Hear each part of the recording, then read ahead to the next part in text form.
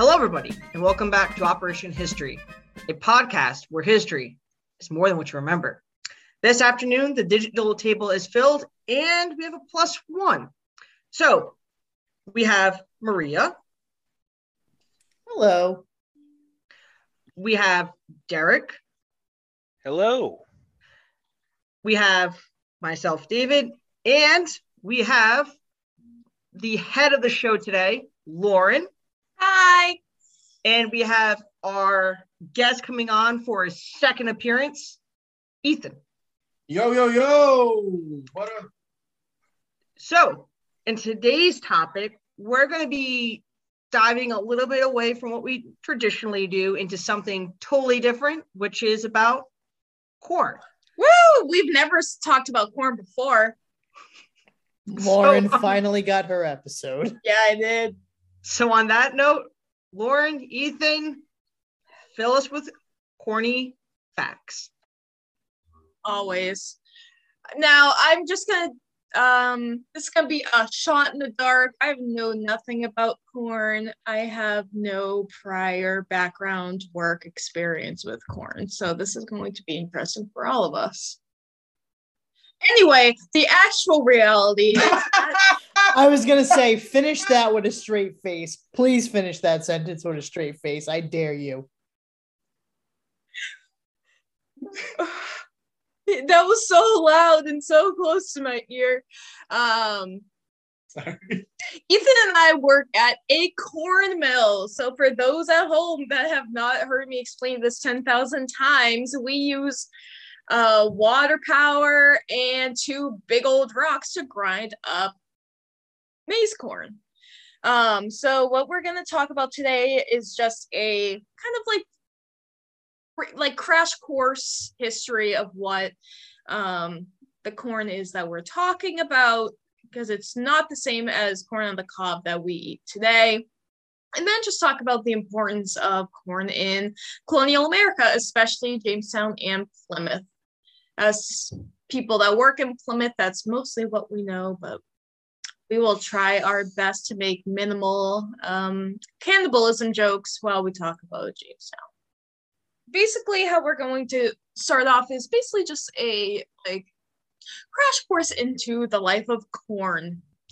We tell anywhere from 30 to 200 people a day about this, so if it seems like we are being monotonous about this, that is why. I'm going to grab a piece of corn if you would like to give us a crash course on corn. You don't know. So generally speaking, corn is a cereal grain, which is a variant of grass, as any wholesome grain expert could tell you. Corn is native, quote unquote, to the Americas. The reason I say native, quote unquote, is because corn does not actually exist in any wild variant. There is no such thing as a wild variety of corn, in the same way that you have wild onions, or you might have, other plants like that. Corn is actually not something that you find in the wild. It started off as a grass called teosinte, which is from kind of the region that is now known as Mexico, kind of Central America. Was it about 10,000-ish years ago? So somewhere around there. And essentially, indigenous peoples living in that region at that time, they're eating this teosinte grass. Teosinte is different than corn in that it's a lot smaller. It's, not usually much. The pods of it usually aren't much longer than an inch or so. It's got this very hard exterior shell to it. And so the people living in that region, they're eating this teosinte grass, and they're like, cracking it open. They're eating the little tiny seeds on the inside. They're like, this is okay, but like, what if we make this better? What if we, improve this? And so essentially started selectively breeding it to make it, but not only larger, but also that outer hard shell, kind of making that a lot more leafy, a lot more easier to just pull off. And that's where you see the origins of corn. Corn starts off as being much shorter than most varieties of corn you see today. I think older varieties of corn were much more than like 3-4 inches long. But that spread down into South America, through trade routes, spread up into North America through trade routes, and has existed throughout the Americas since. What we know today as sweet corn is actually a later variety. The corn that we're talking about is hard. It's what is used to make cornmeal, grits, polenta, tortillas. I see Maria nodding her head, get some Italian in there. And that came from like the Mexico region and up into the east around 1,000-ish years ago, and slowly turned into what we have today, which I know our listeners won't be able to see this, but I'll add pictures to our show notes. Now, many varieties of corn that would have been used in colonial era are 8 rows, which is the 8 rows around. So this is a little bit smaller than if we went to the grocery store and had corn on the cob, and it's like this big. I'm not in the camera.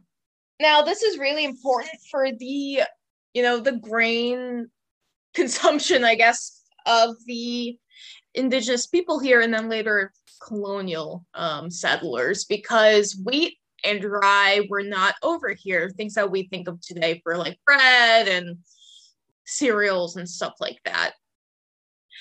So here comes some settlers, and they are, hungry, so they need something to eat. They would have brought their own grains from Europe: wheat, rye, barley, oats, rice, but none of those, well, up here in this region of New England, they don't grow particularly well because the growing time isn't long enough. We can tell, like, as people from New England, it can snow in May, it can snow in October. Our ground is frozen into April, and settlers quickly realized you could grow things like wheat, but it doesn't grow as efficiently as the indigenous corn, because corn has been grown for so long that it can thrive in these areas. This is a problem for many specifically white Europeans, because they see corn as inferior to other grains. It does not work the same way when you're planting it. It doesn't work the same way when you're cooking it. It doesn't rise like wheat does. Like corn flour, if you were to make bread with it, even if you put like even modern day yeast and other leavening agents, it doesn't really bubble up and be really nice. Fundamentally, it doesn't have the same type of gluten that Right. wheat or rye has, which is also why people with celiac diseases nowadays, corn products are used a lot in things that are gluten-free. Yeah. It does have a gluten, just a different type. Yeah, I was trying to figure out how to say it's like it doesn't have gluten without saying it doesn't have gluten. And it also has if you cut a piece of flour in half, a piece of wheat in half, it's the outside shell and flour. You cut a piece of corn in half, it's the outside shell, flour, and then a harder starch, which for all the 13-year-olds out there, it's called the horny endosperm. And that is what grits and polenta are. It comes from that harder starch.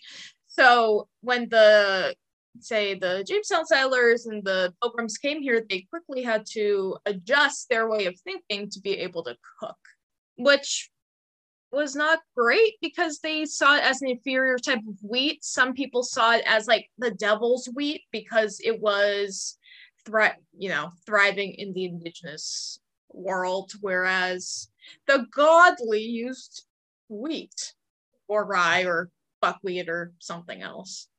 This stigma is something to really keep in mind when we're kind of talking about this, because as usual, the racism and superiority complex and the European exceptionalism leads to problems here once they get here and realize that their exceptionalism does not mean anything. Like what you say on paper does not mean anything. Kind of like how in theory I can run a mile. Not gonna happen though. Not in the least. But so I guess I'll start with Jamestown because that happens first in our colonial history. So the Jamestown settlers get here, and they had a lot of problems. We kind of have talked about Jamestown in the past, and I know we mostly talked about the cannibalism story, but they had a lot going on. It was a bunch of men that spent a lot of their time doing military drills and not so much doing things such as farming. This goes back to the good old sexism thought that that's not for men. That is inferior to these gentlemen that came over to be doing farming, especially corn, because corn's the inferior crop, and why would they do that anyway? How once devastation and starvation kicks in, how that thought process changes. Oh, absolutely. They also kind of, for the Jamestown settlers, they were ready to depend on the Powhatan people for their trading supplies, which included food. They thought it was going to be pretty simple. We are sent from Europe. Feed us. And they'd just be like, oh, okay. But what was happening here, so the settlers were really relying on, or hoped to rely on, the indigenous people in Jamestown, what is now Jamestown, Virginia. But what was also happening alongside their settling is a drought. So while the settlers were kind of going to the Powhatan people saying, hey, we have no food, feed us, the Powhatans were saying, we would love to do that, but we have to, we have to put ourselves first. We don't even know you. While we would love to trade with you food, we need this. Feel free to trade. They were trading things like beaver fur, which is really important to the economy of colonial British America, or just colonial America in general. But they couldn't do that. So the Jamestown settlers were really in a pickle because they didn't really have food.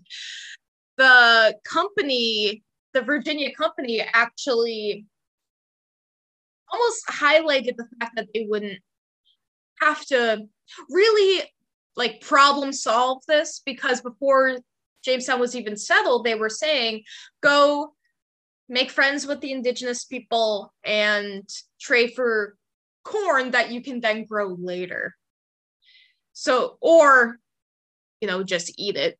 But they were saying, you are gentlemen, you aren't used to being farmers and going down to that level, so you won't have to. You can just steal from the Powhatan people, which did not happen. If you go back a couple of episodes ago, you know what happens when there's no food in Jamestown. It gets a little bit rocky for a while during their, quote, great starving time, which ended in, allegedly, cannibalism.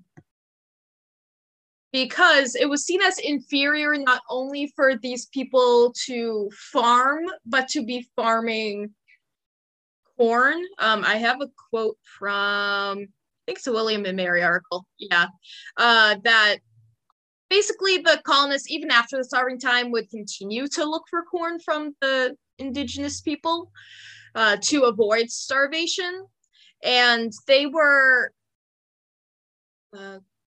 not, quote, voluntarily or enthusiastically doing this work, because it was almost like harming their self-image of, not only do I have to, I guess, sully myself with working on the land, but it's, quote, in Indian food.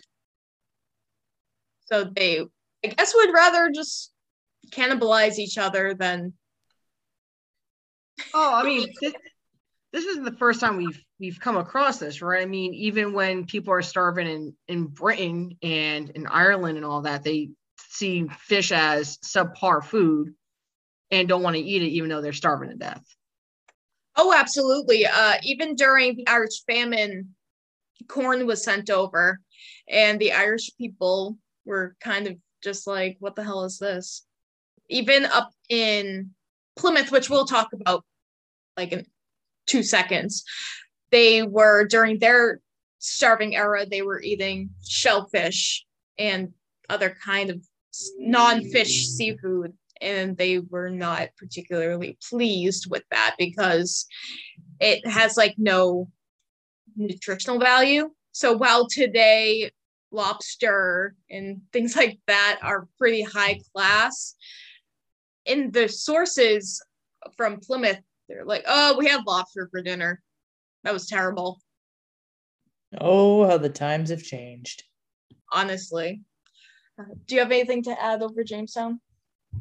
Jamestown, no, that's not my realm of expertise. It's not my wheelhouse. All right, so then we're going to go north. So if you know anything about me, you know that I know a thing or two about Plymouth Colony and the Pilgrims.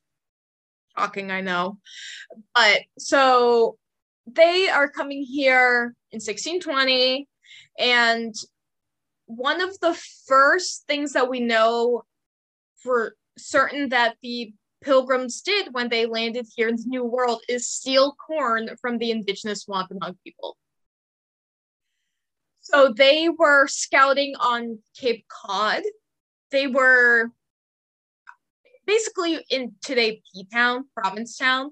For people who are not as familiar with Massachusetts geography, the arm, at the tip of the arm is where they landed first, and then if you almost go like right across the bay, that's where they ended up. They are down the Cape, as we say in New England, and they see essentially freshly dug up or disturbed soil. So they're like, oh, we're gonna go see what's that over there, and they find corn, and they say to themselves, well, we don't know if the peas and rye that we brought with us are going to grow well. Let's take this just in case. Yeah, you know, pretty standard European stuff. Of course, they also do some pretty snazzy grave digging. Not once, not twice, but 3 times. Technically, they only take from the graves once. Yeah. They do dig up the 2 other graves. They dig up graves twice. The first time they're like, dig up a grave, they're like, oh, dang, grave. Can't take this stuff. The second time they're like, okay, yeah, we'll take this stuff. And then I think the third time they yeah. So why dig them up in the first place? Was it like by accident or like they're just, I think, looking for materials and resources. Yeah, it's hard to say, but I don't know. In the source, they find the corn first. No, or they find the no. I just went over this like a few weeks ago. Yeah, no, it's basically the order of events as we understand it is that they basically are traveling around and they find this freshly dug mound, and they're like, what is this? And they dig it up, and it's apparently some kind of grave. They're like, oh, and then they put it back. And then they dig up more mounds after that. They're like, oh, this is corn. And then they take as much of it as like physically can carry. Like they talk about like men like they're carrying as much in like a bucket that they found. They're carrying it in that. But then they're also like men are like shoving them into like their pockets and stuff, filling like all of their like, clothes to like as much as they could carry. 80 bushels? It's something like that. Yeah. And a bushel is about 50 pounds. Yeah. Dang, okay then. So the reason why corn was maybe that might not be 80 bushels. I don't know. I'm going off what Kim said. I believe Kim's Art Miller, boss. Spirit guide. So the reason why the corn was buried in the first place, the way that the Wampanoag people kind of operated is they would live along the coast in the summertime, do their planting of corn, beans, and squash. We'll get into that in a little bit, but those are the main crops that were being planted and harvested and things like that. And during the winter, they would move further inland, more into the forested areas where it'd be warmer and where they would have better access to things like deer or moose or other just things that they could hunt. And what they would do is all of that corn that the Pilgrims found, that was for planting the next season. So when the Pilgrims show up in November, December of 1620, the Wampanoag people are already moved inland and they have left behind the corn that they will then use for planting the next season. If you go to Cape Cod, you can actually go where this is happening. It's called Cornhill, and you can, like, that area is still in existence. Of course, they call it Cornhill because that's where corn got stolen from the native people. They were trying, the Pilgrims kind of told themselves, it's fine because we'll pay them back later. Oh, the famous IOU. Mm-hmm. And of course, this is a sect of the Wampanoag people called the Nauset. So the Nauset people, they knew what was happening. Later in the Pilgrim story, some Pilgrims go down to the Nauset people, and they're like, oh yeah, we are fully aware of you and what you're doing and what you did. Because how could they not? Fast forward to the spring, they have lost half of their people and they are ready to plant corn because, as the Pilgrims quickly realized, their rye and peas and barley do not grow very well at all. One Pilgrim called it indifferent good. What does that mean, Ethan? It means not very well grown. It's described jumping forward in the timeline, but it's described at the end of the 1621 growing season that the barley grew indifferent good and the peas not worth the harvesting for the sun.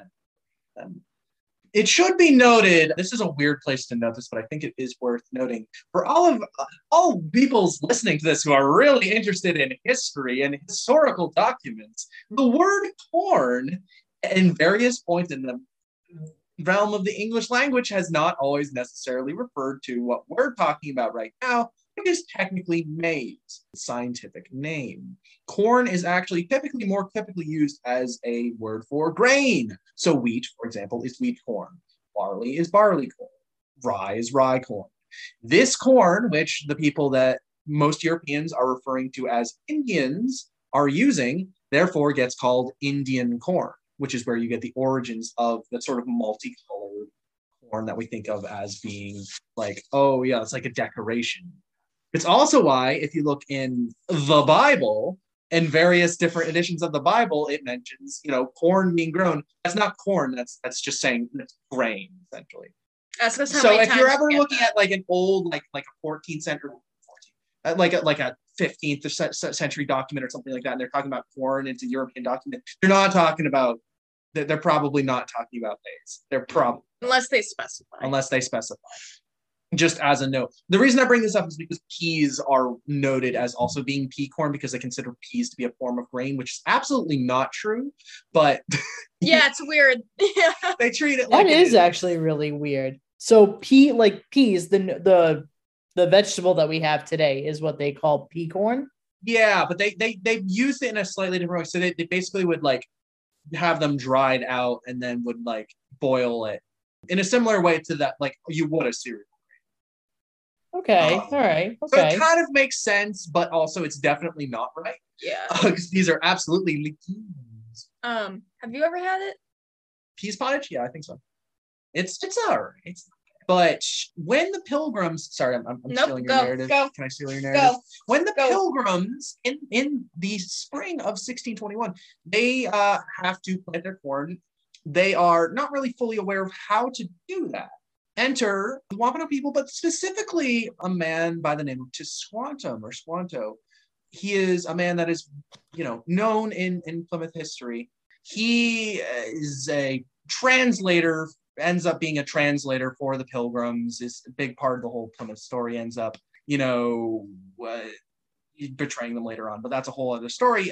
He essentially teaches the Pilgrims how to plant their corn, where he essentially teaches them how to plant it in the Wampanoag fashion, which is taking a fish, in particular a herring, digging a hole in the ground, putting the fish in that hole, making a mound over the top of it, and then letting the corn grow from there. That's not something, that's in no way English standard as far as farming goes. That's absolutely the antithesis of English farming, where you have furrows, you carve furrows in the ground, and then you take seed and you cast it out into that, swipe over the top of it with harrow, and that's how you plant. It's very nice, it's very neat and ordered. Planting in mounds, that's weird. That's not something that they're used to, but they do it anyway. It's chaotic and messy and Exactly. other negative things that, Europeans will say about things that are different than what they were doing. Exactly. And so essentially from there, they have a very big harvest at the end of the 1621 season. They have this big harvest feast that we now call the First Thanksgiving, which I think you've already done an episode on. Mm-hmm. So if you're interested in that, go check out that episode of Operation History. Great. But essentially, corn is a huge part of the Pilgrim story. It's a huge part of American history in general. Which is great. So that was a great conclusion, but I'm going to keep on talking. Yeah, I have no idea where you were going with this, so I didn't look at your notes. Yeah, so corn becomes very important, almost like there's almost a gravity around it for colonial America, because like Ethan was saying, the grains that they brought with them were not growing as well. You can also see the benefits of having corn instead of wheat, because wheat is this big. Corn is this big. For people at home, this is probably like a foot long. And that's it's an ear, right? It's an ear. Yeah, it's an ear of corn. And you get more than one ear, and each ear has just the little kernels that you can then break up and get flour and what we know today as grits, which means the Pilgrims later would say you don't have to bring with you or send along rice or oats, because we will use what they called samp or grits the same way. Samp comes from the Wampanoag word nasam, which is grits. Delicious, by the way, but we'll get into that in a second. I'll talk about some of the things that they made with fantastically delicious. They would have used corn basically to not starve to death if there was a bad corn harvest, as there were, periodically. It was a bad time to be a settler, to be a colonial in the New World, because this is what you're relying on. It is also a place of tension, because with needing to feed more people coming over, you need more land. And where are you going to get the land? You're going to steal it from the indigenous people. Yeah, which is a story that we hear over and over again. And we won't necessarily get into it here, because it's like a 3-volume history of the terrible actions of colonial people that are still happening anyway.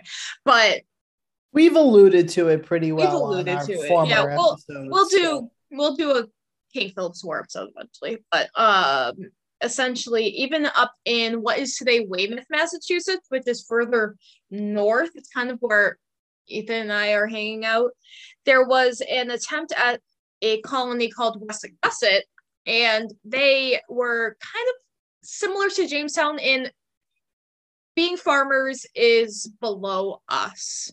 So we'll just steal from the indigenous people. And the hotshot in charge, Thomas Weston, actually sends a letter to the Plymouth colony governor, William Bradford, which a lot of people, if they know any Pilgrim names, it's usually William Bradford or Miles Standish, and said, hey, we're going to steal some corn from the indigenous people. That's cool, right? And Bradford says, no, you have to work with them, trade with them, build a solid relationship, akin to what the Plymouth people were doing.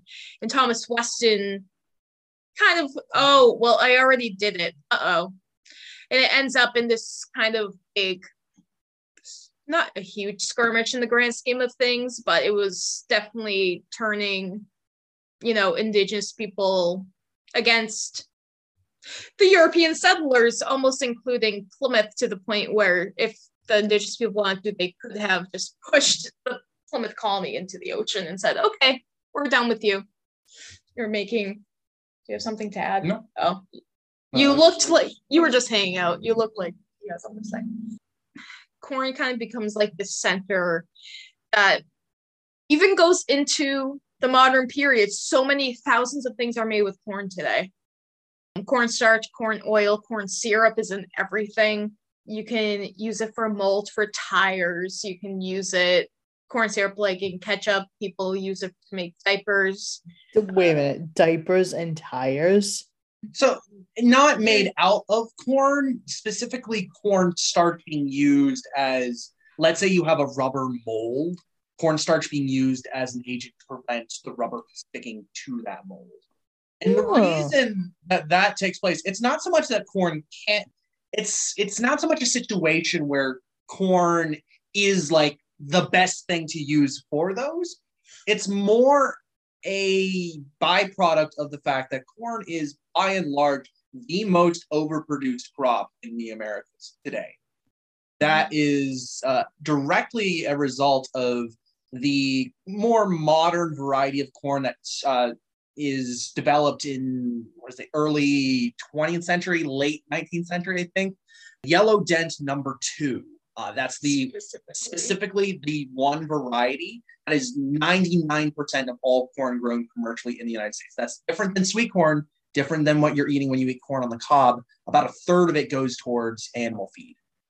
And the rest goes towards things like what Lauren's saying, corn syrup, cornstarch, ethanol, that sort of stuff. That's what I was looking for, actually. Yeah, but the reason that is the case is basically there was new farming developments that allowed for these corn crops to be grown at much higher rates and with much, much higher yields, which meant that, now we can overproduce corn. Well, if you overproduce a crop, then you have to figure out what to do with that crop. And rather than just throw it all out, okay, well, let's have corn syrup. Sure, that's a sweetener. Yeah, throw that in everything. Cornstarch, yeah, it's a thickener. Throw that in everything. And so you have all these different things that are really a result of, like, I don't know, I guess you say capitalism. It's like you've got all these different things and corn. I was looking at the stats earlier just before we got on, and the U.S. is, I think, the top producer and exporter of corn, and then it goes China, which produces a fair amount, but a lot of it doesn't get used. There's a huge percentage of it that's not usable. And then Brazil is number 3, but it doesn't even really make its own because of overproduction. I think I heard this on another podcast, but the genes of corn themselves, it's very artificial, right? There's no original gene left too much in modern day corn, correct? The thing about corn is that it's incredibly genetically unstable by virtue of the fact, like what I was talking about earlier, it being based off of this teosinte plant. Because of that, it is incredibly genetically unstable. Essentially, to maintain Yellow Dent number 2 as a variety, you have to jump through all these hurdles to make sure it doesn't cross-pollinate, which does mean that, it's basically breeding the same variety over and over again. And like anyone who knows anything about genes and genetics can tell you, trying to breed the same variety for too long means that bad things can happen. It's like look at all of the royalty of Europe, for example. Yikes! I was gonna say massive shade. I was gonna say throwback to the banana episode, because we talked about we all have one variety of banana, and if one blight happens, then we're screwed. Which that also gets into why we're used to seeing yellow or white corn. The corn that I've been kind of showing off to you guys it's multicolored. Corn comes in, there's a like neon green kind of corn, multicolored corn, but we're used to yellow, like goldish or white, because when the Midwest really became the Corn Belt, they wanted everything to match, so that everything's uniform. And what's better than something that's gold? I think there's also something to do with the genetics of it that like it's easier. Yeah, it's the easier. dominant It's trait. dominant. Like there's blue corns and things like that. The mill that we work at, there we use blue corn. Then we have the yellow den number 2 that Ethan is talking about, which is if you basically get anything from the store with corn in it these days, that's usually what it is unless it specifies. Like I think Maria, I gave you some of our yellow corn and that's what that is. But you did. It was delicious too. We made muffins and polenta with it and it was fantastic. I'm gonna have to get you some of our 8-row, which is Please? called 8-row. Says 8-row. It's multicolored. I will take any handouts you can give because it was delicious. Stone ground, baby. Once you go to Stone Ground, you'll never go back to the store brand. Like, so one of our major sources that we have from the Mass Bay Colony, Plymouth Colony, is from John Winthrop Jr. So a lot of people know of John Winthrop, City on a Hill, came over in Boston with the Winthrop fleet, and Winthrop Jr. goes on to found Connecticut. People in Europe were doing what people in Europe do and say corn sucks, and he kind of writes a love letter about corn saying, no, it doesn't. It does all these cool things. This is how we know what it looked like back then and what they were using it for, generally speaking. So it should also be noted that this is being written in the mid-late 17th century, so 1660s. So this is not like the era of like Mayflower or like Jamestown. A little past that, but still not that far in the grand scheme of history. Ethan Vibel, I tried to get this. But essentially is, like Lauren's saying, a love letter about corn. Is describing corn. What it amounts to is essentially a document that, a very scientific document in a way that does talk about corn, which as historians, and specifically as like food historians or any sort of historian looking at crops and things like that, it's incredibly valuable to have documents like this. And it's essentially presented as, you know, this is the weird grain. I like to equivalent this to if there was a moon colony right now, right? Send people to the moon and they find this new moon grass. And people are growing the moon grass. And like, let's say you could bring the moon grass back to Earth. Are you going to grow the moon grass? Probably not. I mean, it'd be cool as a weird novelty thing, but like, what's the use of it? Until it's one of those things where like the moon grass spreads and takes over all the other crops and like becomes an invasive species type thing. Exactly. Depletes the soil of any minerals or nutrients inside of it because the compound would be different. Like corn. Yeah. Does moongrass taste good though? Because that's the question. It tastes like Cheez-Its. Can I make it into cornbread? That's the bear. Can I make it into moon bread? And it tastes like Cheez-Its? Yes, please. So just, I guess you could say that you, for this new bread, you'd be over the moon with it. I got nothing. you crack yourself up and that's all that matters. So if anyone, so part of this love letter from John Winthrop the Younger, here is how he describes corn, and it's so like love lettery. It's so ridiculous. So okay. Nature hath delighted itself to beautify this corn with great variety of colors, the white and the yellow being most common, being such a yellow as it between straw color and a pale yellow.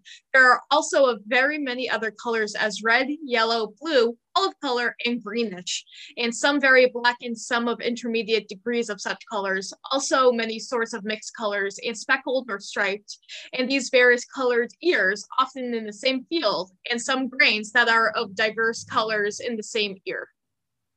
So basically what he's saying is there's a lot of variety in corn. Long story short, which we don't really see today. We at the mill grow this, or not grow, we grind this blue corn, which is, I like it. I think it's really good. And we have to get from Kansas because while we know that there was evidence of a blue corn here, it just got bred out. They don't see it anymore. Even our multicolored corn, which is basically as close as we can get to what was being described by Pilgrims, that original variety doesn't exist anymore. Rhode Island does have an ancient variety. It's called Rhode Island Whitecap Flint or Narragansett Whitecap Flint. And if you've ever had Johnny cakes, for people not from Rhode Island, Johnny cakes are cornmeal and water. And then you basically make a pancake out of it. And on the outside, it's crispy. And the inside, it's almost like polenta. Maria, you'd be in love. My dad loves Johnny cakes. Like, if you tell my dad, he'll be there in 5 minutes. I've never seen a man get so excited about food until someone mentions Johnny cakes. And you have to spell Johnny cakes with an H if it's not made with this Narragansett Whitecap Flint. It's one of those blue laws. It's not technically a Johnny cake unless you use that variety of corn. I don't know. Rhode Island's weird, but it's cool that's still around. It's still has like 8 rows and it's pretty long. It's really cool. We get it from a farmer who's actually across from the Mercy Brown grave. But anyway, another callback to a different episode. Yeah, that's like our second episode or something. Go back. So the way that it would be used, they would do a few different things with corn. One is they would use the hard starch, the grits, and make something similar to what we have today as grits. They would boil it and add milk or cream and butter and salt. I know it's a big controversy whether sugar goes on grits these days. It was mostly butter, salt, milk, almost like an oatmeal or a porridge. The Wampanoag people, they had what was called nasomp, which would use the same part, and it would be sweet. They would mix it with berries like cranberries. They would mix it with seeds or walnuts or tree nuts, and they would sweeten it with maple syrup or maple sugar. It's so good, guys. Nasomp is so good. It's so good. It sounds it. I It's mean, so good. you've got some good stuff in there. It's so good. At our Wampanoag home site, they make it sometimes, and the last time I had it, they had butternut squash in it too. Ooh, that's a game changer. It just tastes like butternut squash and grits, and it was so good. So they would do that. They would make something similar, well, not similar to bread, but they would make bread as close as they could because they, like we were saying earlier, corn flour doesn't rise. So what they would do is either make a like thirded bread, so like 1/3 rye, 1/3 wheat, 1/3 corn, and make bread like that, which you can still kind of do, especially with pancake mix. Or they would get the grits and dry it out. Like they would make grits or polenta, like if as in boiling it, and then they would make little loaves and have it harden. It kind of looks like, you know, the chicken patties that you would get in school. It looks like that, but there's no chicken in there. It's just corn. I mean, there's no chicken in those things either. So, well, you're right. You have a point there. So they would do that. John Winthrop Jr. describes the samp or grits as till it be tender, as of rice so boiled, into which if milk or butter to be put either with sugar or without, is a food very pleasant and wholesome. It is eaten commonly by mixing a good quantity of milk amongst it. This was the common diet of the planters. So basically, just think of rice, but with a lot of milk. Kind of like oatmeal or cream of wheat these days. Up here, cream of wheat's more popular than grits. I mean, isn't that essentially what grits is? I've never really had, I don't know if I've ever had grits. If I do or have, I unfortunately don't remember the experience, which leads me to believe I haven't. But aren't they made with milk? Yeah, and a lot of cheese. Depends on the style of grits. Different areas in the South have different recipes of grits. So some use milk, some might use something different. They might use a creamer. And depending on what style, they might put a different consistency in there as well. Whatever's in that local area. It's good. I like it. Thank you, Dave. Yeah. The only pros of living in the South for a little. Oh, I wouldn't go that far. The weather is nice too. I said One of the few. Okay, you said yeah. Okay. But as we're talking about pilgrim food, I think that I have to ask Ethan, who has had many a pilgrim food, what it's like to eat corn. I mean, it's What's it taste like? it tastes like corn. I mean, the thing is that like when it comes to the 17th century and corn and food and things like that, we know a few things. We don't know everything specifically because that's the thing about history is that when it comes to recipes, who's doing a lot of the cooking? It's women. Who doesn't get written about it? It's women. So it's a lot of the recipes and exact things like that. Obviously, we don't really have per se, but approximations go. A lot of pilgrim food ends up using a lot of grits because that's what you have. I mean, that's what you use. You use what you have. Eliza's pissed about it. Yeah. I'm not really sure. Were you asking me a specific question about? No, I just asked him your opinion. He almost burnt the apartment down trying to make the grits bread because it's basically you're not cooking it, you're sucking out the moisture. It's taking the grits, boiling it, and then taking that out, mixing cornmeal with that, and then putting that in an oven and baking it. I was trying to emulate a pilgrim oven, which gradually any sort of older style oven will essentially you build a fire on the inside of it, and then you take that fire out from it, and gradually you put what you're in there, what you're trying to bake, put that in there, seal it up. That will lose heat eventually. So what I was told is start at 500 and just gradually lower the oven every couple minutes or so. But I missed that second part, so I just started it at 500 and then kept it at 500 for like an hour. So I also didn't have any sort of like parchment paper or anything like that, so I thought to myself, I'll use oil. That is 100% where this like ship was derailed, and when you're lucky your apartment building is still standing. Well, see, this idiot went to go do God knows what, and so I was chilling. I was watching probably Dr. Phil because I'm a 58-year-old woman, and I went to do dishes or something, and I realized that there was like smoke coming out of the oven. And I was like, I turned it off. And he was like, oh, why? Like, because you're gonna kill us. But I don't know. They're pretty good. We have some cornbread here. The benefits of working at a mill is having an endless supply of grits and cornmeal and wheat flour occasionally. But so, yeah, they would not have had corn on the cob, like sweet corn at this point. But as this corn grows, it does have a stage where you can eat it like corn on the cob before it hardens. And that's what's typically known as green corn. Usually the pilgrims wouldn't eat this because it was one of those things where I'm hungry now and I'm going to be hungry later. Do I eat this green corn or do I wait and be able to eat later? During some of the starving times, that was a big problem, and they basically said you can't be eating the green corn. I know at least the Wampanoag people, I'm sure other indigenous people have something similar, but I can't speak to that because I don't know. The Wampanoag people had Green Corn Festival where they would take some of their crop at that stage and eat it. It was never as sweet as like sweet corn, but the sugars had not changed into the like starches where we get the flour yet. The difference with sweet corn is that just never happens. That's why it's soft and sweet all the time. And delicious and has no nutritional value. Fun fact. Corn has very little vitamin B.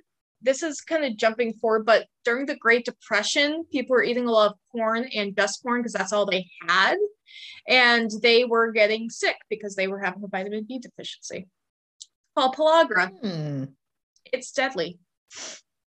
Laura, it's deadly. Like that's an add-on. It's like the 4 Ds of pellagra. It's like dermatitis, dementia, diarrhea, and death. It's so what you're saying is I should not have corn every day for like 6 years. I mean, you can, but you have to eat other things.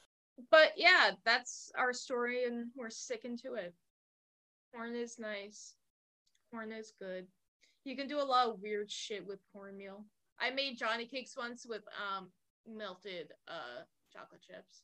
Oh, well, that's the thing. Like, especially now with the modern variety. Do you want to call it that? You can do like, I mean, you guys were listing off the 1,001 things that like corn syrup and cornstarch can be used for, but also like it's odd that a vegetable that has no nutritional value has become like the staple that it has. Yeah, and it's mostly an American thing. We get a lot of guests from Europe and a lot of Germans who a lot of it goes for livestock feed, and we're like, no, it's really good. Like you can buy this, and they're just like, why would I do that? I can't blame them. I don't know, but there's also like it's interesting to see the through lines of how corn has spread from the Americas, because like we've had people from Africa come and they call it grits stamp or something very samp, very close to it. Like the more things change, the more they stay the same. Let me ask you a stupid question. No such thing as stupid question, only stupid answers.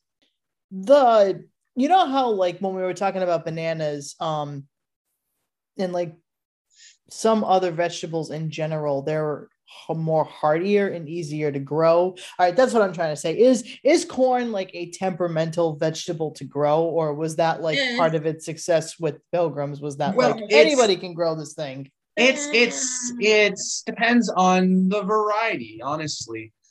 Yellow dent number 2, incredibly easy to grow. That's why it's mass produced, is because it's incredibly easy. It's a very short growing season as well, which means that you can grow more of it. As far as what we're specifically talking about with Pilgrims and with Jamestown, things like that, I wouldn't necessarily go as far to say it's like super easy to grow. It's just, it is what grows. And it's also like, it can be easy to grow, but it's so easy for corn to cross-pollinate that if, say, you have like 2 different varieties next to each other, they will cross-pollinate. So if you want something consistent, that can be difficult. But the other thing too is that with growing corn goes, ideally it needs to be raised off of the ground, and it needs to have a strong base at the bottom of the stalk, or else it's so tall it'll just blow over with strong winds. Which would happen. Which would happen if you have a big, massive field. And so, like, if you try to, if you were doing it in the traditional English fashion of just like taking the seed and just broadcasting it, it won't grow like that. It needs to be more specifically planted. So in that sense, it is more labor intensive than corn. Modern corn varieties are not typically grown in mounds. Modern corn varieties are typically grown in rows, like every other plant that's grown in America nowadays, mostly just for ease of, farming, all of that. But it's actually, Lauren and I were at a conference last year. We were talking about corn conference. Corn conference. Mm-hmm. And they were talking about how there is actually more benefits to growing it in mounds. Like just the way that it is harvested, you actually will get a higher yield. It is a little bit more labor intensive, but like it will provide higher yields, which is just. Why am I not surprised that you two went to a corn conference? You guys not remember? Eric and I were thinking the same thing. Was it you guys that I was like, I have corn school today? Yes, I remember that. Corn school. Did they have to escort you guys out of the corn convention because you were so happy and excited to be there? So a variety of corn that we're talking about today is called Flint. The woman running the thing, her child ran in and she said, "This is my son, Flint." She named her child after corn. So no. I love it. Corn goals. Honestly, # corn porn. Yeah, it's a lot. Are we going to corn school next? No, next week we're going to middle school. It exists. It's weird. Listen, when I started my college career, I did not think that this was where I would be after 7 years of college. I thought I'd be, teaching in a classroom and molding young minds. I am molding corn. I'm granted. I'm just saying I'm a little bit disappointed in you, Lauren, for not taking the opportunity to call it a cornference.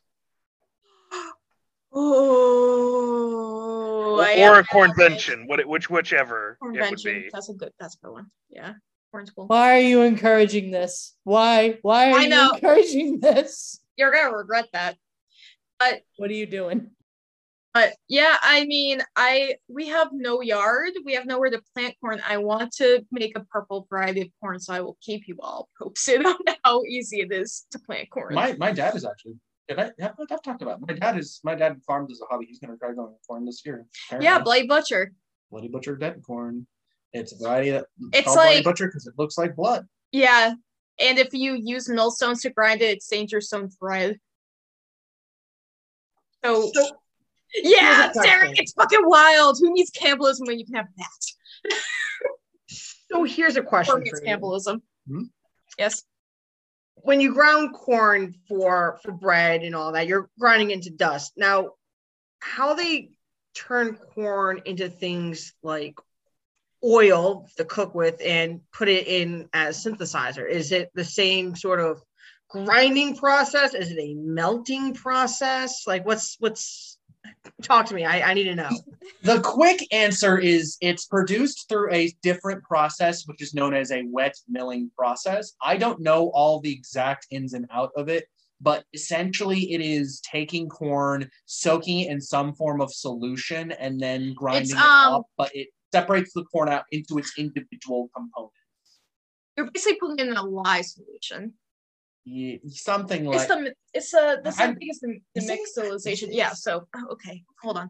So the way that it works is it's this Brat. Okay, let me talk about corn. So the way that it's the same way that you make tortillas or hominy. So what you do is you put it in so the way that it works is you can use wood ash or you can use something like that. And what you do is you soak the corn so that the outside shell, hull, the stuff that gets caught in your teeth when you eat popcorn, that starts to gel. And then what you're able to do is somehow extract the germ, which is where all the nutrients goes to grow the corn. And that's where you get corn oil. Am I wrong?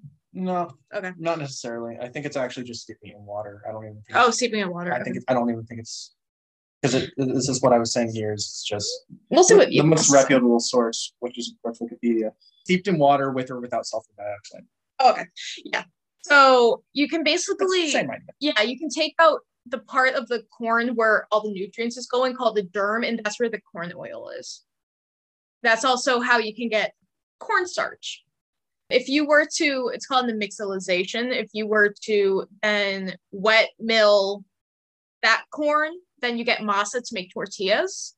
If you let that corn dry and then you mill it, that's how you get hominy. It's also how you can digest a hull, which is where the vitamin B is. Our bodies can't digest. The hull is the outer skin of the kernel that popcorn is one of the varieties of corn. And if you're ever eating popcorn, that flaky stuff that gets stuck in your teeth and your gums, that's hull. If you ever try to consume that, your body just won't digest it. It just won't digest. It's also the same reason why sweet corn, if you ever eat it and it doesn't digest, to say that as gracefully as possible, that's also the reason why. It's because of that hard outer layer. It also means that the corn is very well protected. You've got a kernel of corn, you keep it away from moisture and away from animals, it will literally last thousands of years. Yeah. Can you tell that we talk about this all the time because both of us said the hull, that's what gets caught in your teeth when you pop. Did you already say that? I would never have any I didn't. I was too busy looking at the phone. I wasn't listening. Yeah. I would never have any indication that you guys ever talked about this at all. And guaranteed, if Kim was here, she would have said it too. We all say it the same way too. But yeah, so it's like a different process. What we do at the mill, we do not take out the germ to get corn oil and cornstarch, frankly, because I don't think we know how to. and we don't have the technology to do that in our mill. So what we do is we keep the germ inside. What that does is how Maria very gracefully said how good our polenta and our cornmeal taste. That's because the germs where all the nutrients and flavor is. So if you ever gone to the store and gotten like the generic brand of cornmeal, like it's fine, but it doesn't taste like anything. Because the cornmeal, the germ is taken out, and B, because they're using steel rollers to grind it up, and those steel rollers heat up and they start to cook the corn. So that also gets rid of any other flavor. A lot of people that use our products are kind of like, it tastes like corn. That's weird. It's like, what a weird concept that corn tastes like corn. But because the germ is there and because it's not being overheated. Yeah, and because we're using stone, which the way that it breaks down, the way that the stones work, there's air in between the two, but we're not getting into that because that's another like 60 minutes of interpretation. That'll take you another 60 minutes to talk about. But basically, the way that we do is different. But yeah, it's interesting.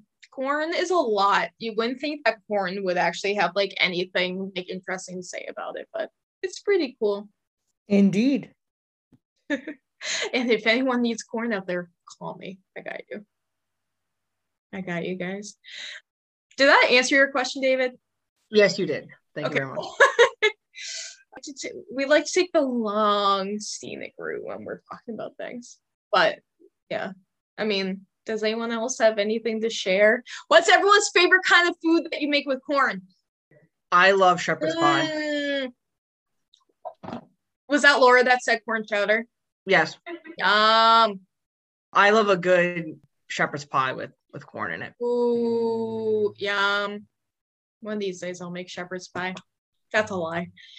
I was not expecting this question. I think I've already kind of tipped my hand to this situation. Polenta. One of these days you guys have to come down and we'll make polenta. I love it. I don't get to consume it often. My mom doesn't make it often, but I love it. I'd say corn arepas. Those are they really smack. They do smack. Corn. I hate corn. Am I allowed to answer this question? Yeah. I would say for myself a simple cornbread. I like me a good cornbread. Popcorn is another good runner-up. Popcorn's really good. Popcorn is a good go-to snack. Oh yeah. Fun fact about apparently a friend of one of our coworkers, Lisa, wanted to see if like Orville, like Redenbacher, like in the bag corn's like actual corn, and so she like planted it and they started to sprout. So apparently it's real corn. Now I didn't really get any updates of whether it actually grew, but the fact that like a soft corn is good enough. My favorite kind of thing with corn is a rum and Coke. Got that corn syrup in that Coke. It's really funny because everyone says, "Oh, candy corn isn't made out of it's not real corn," but the thing is its primary component is corn syrup. So, as they say, a element of the true self exists in the false self. Corn. Anyway, why we just go so philosophical on this episode? We didn't need that.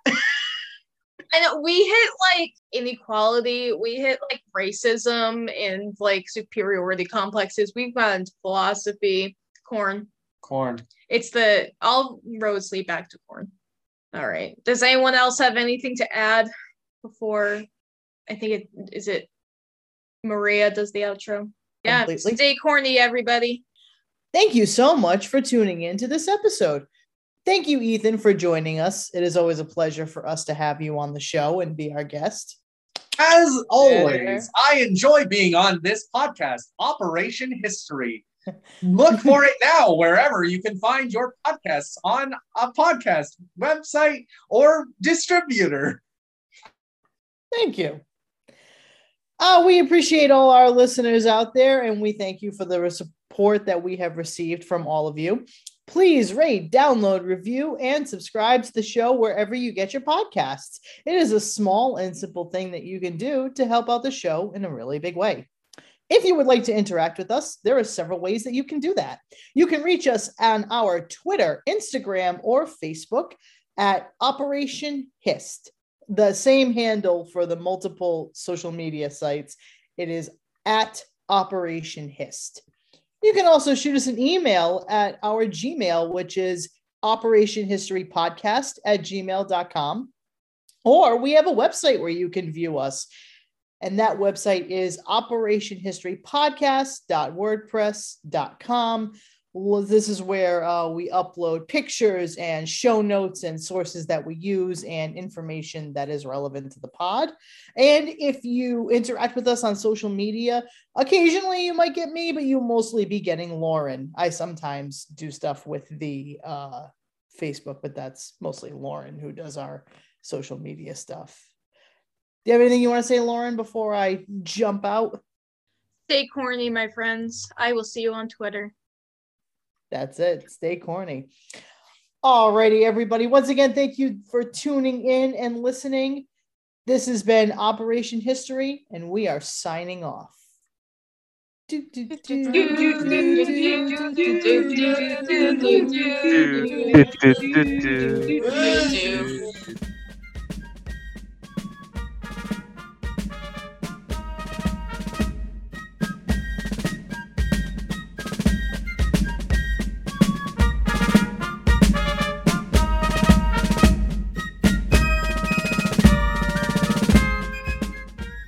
Operation History has no association with any of the institutions or organizations mentioned in this podcast.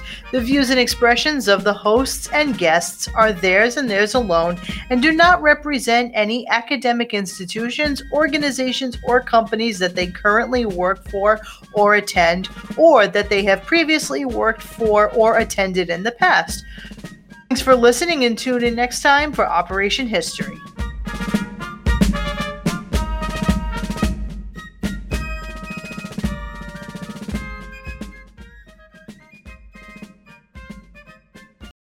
Hi.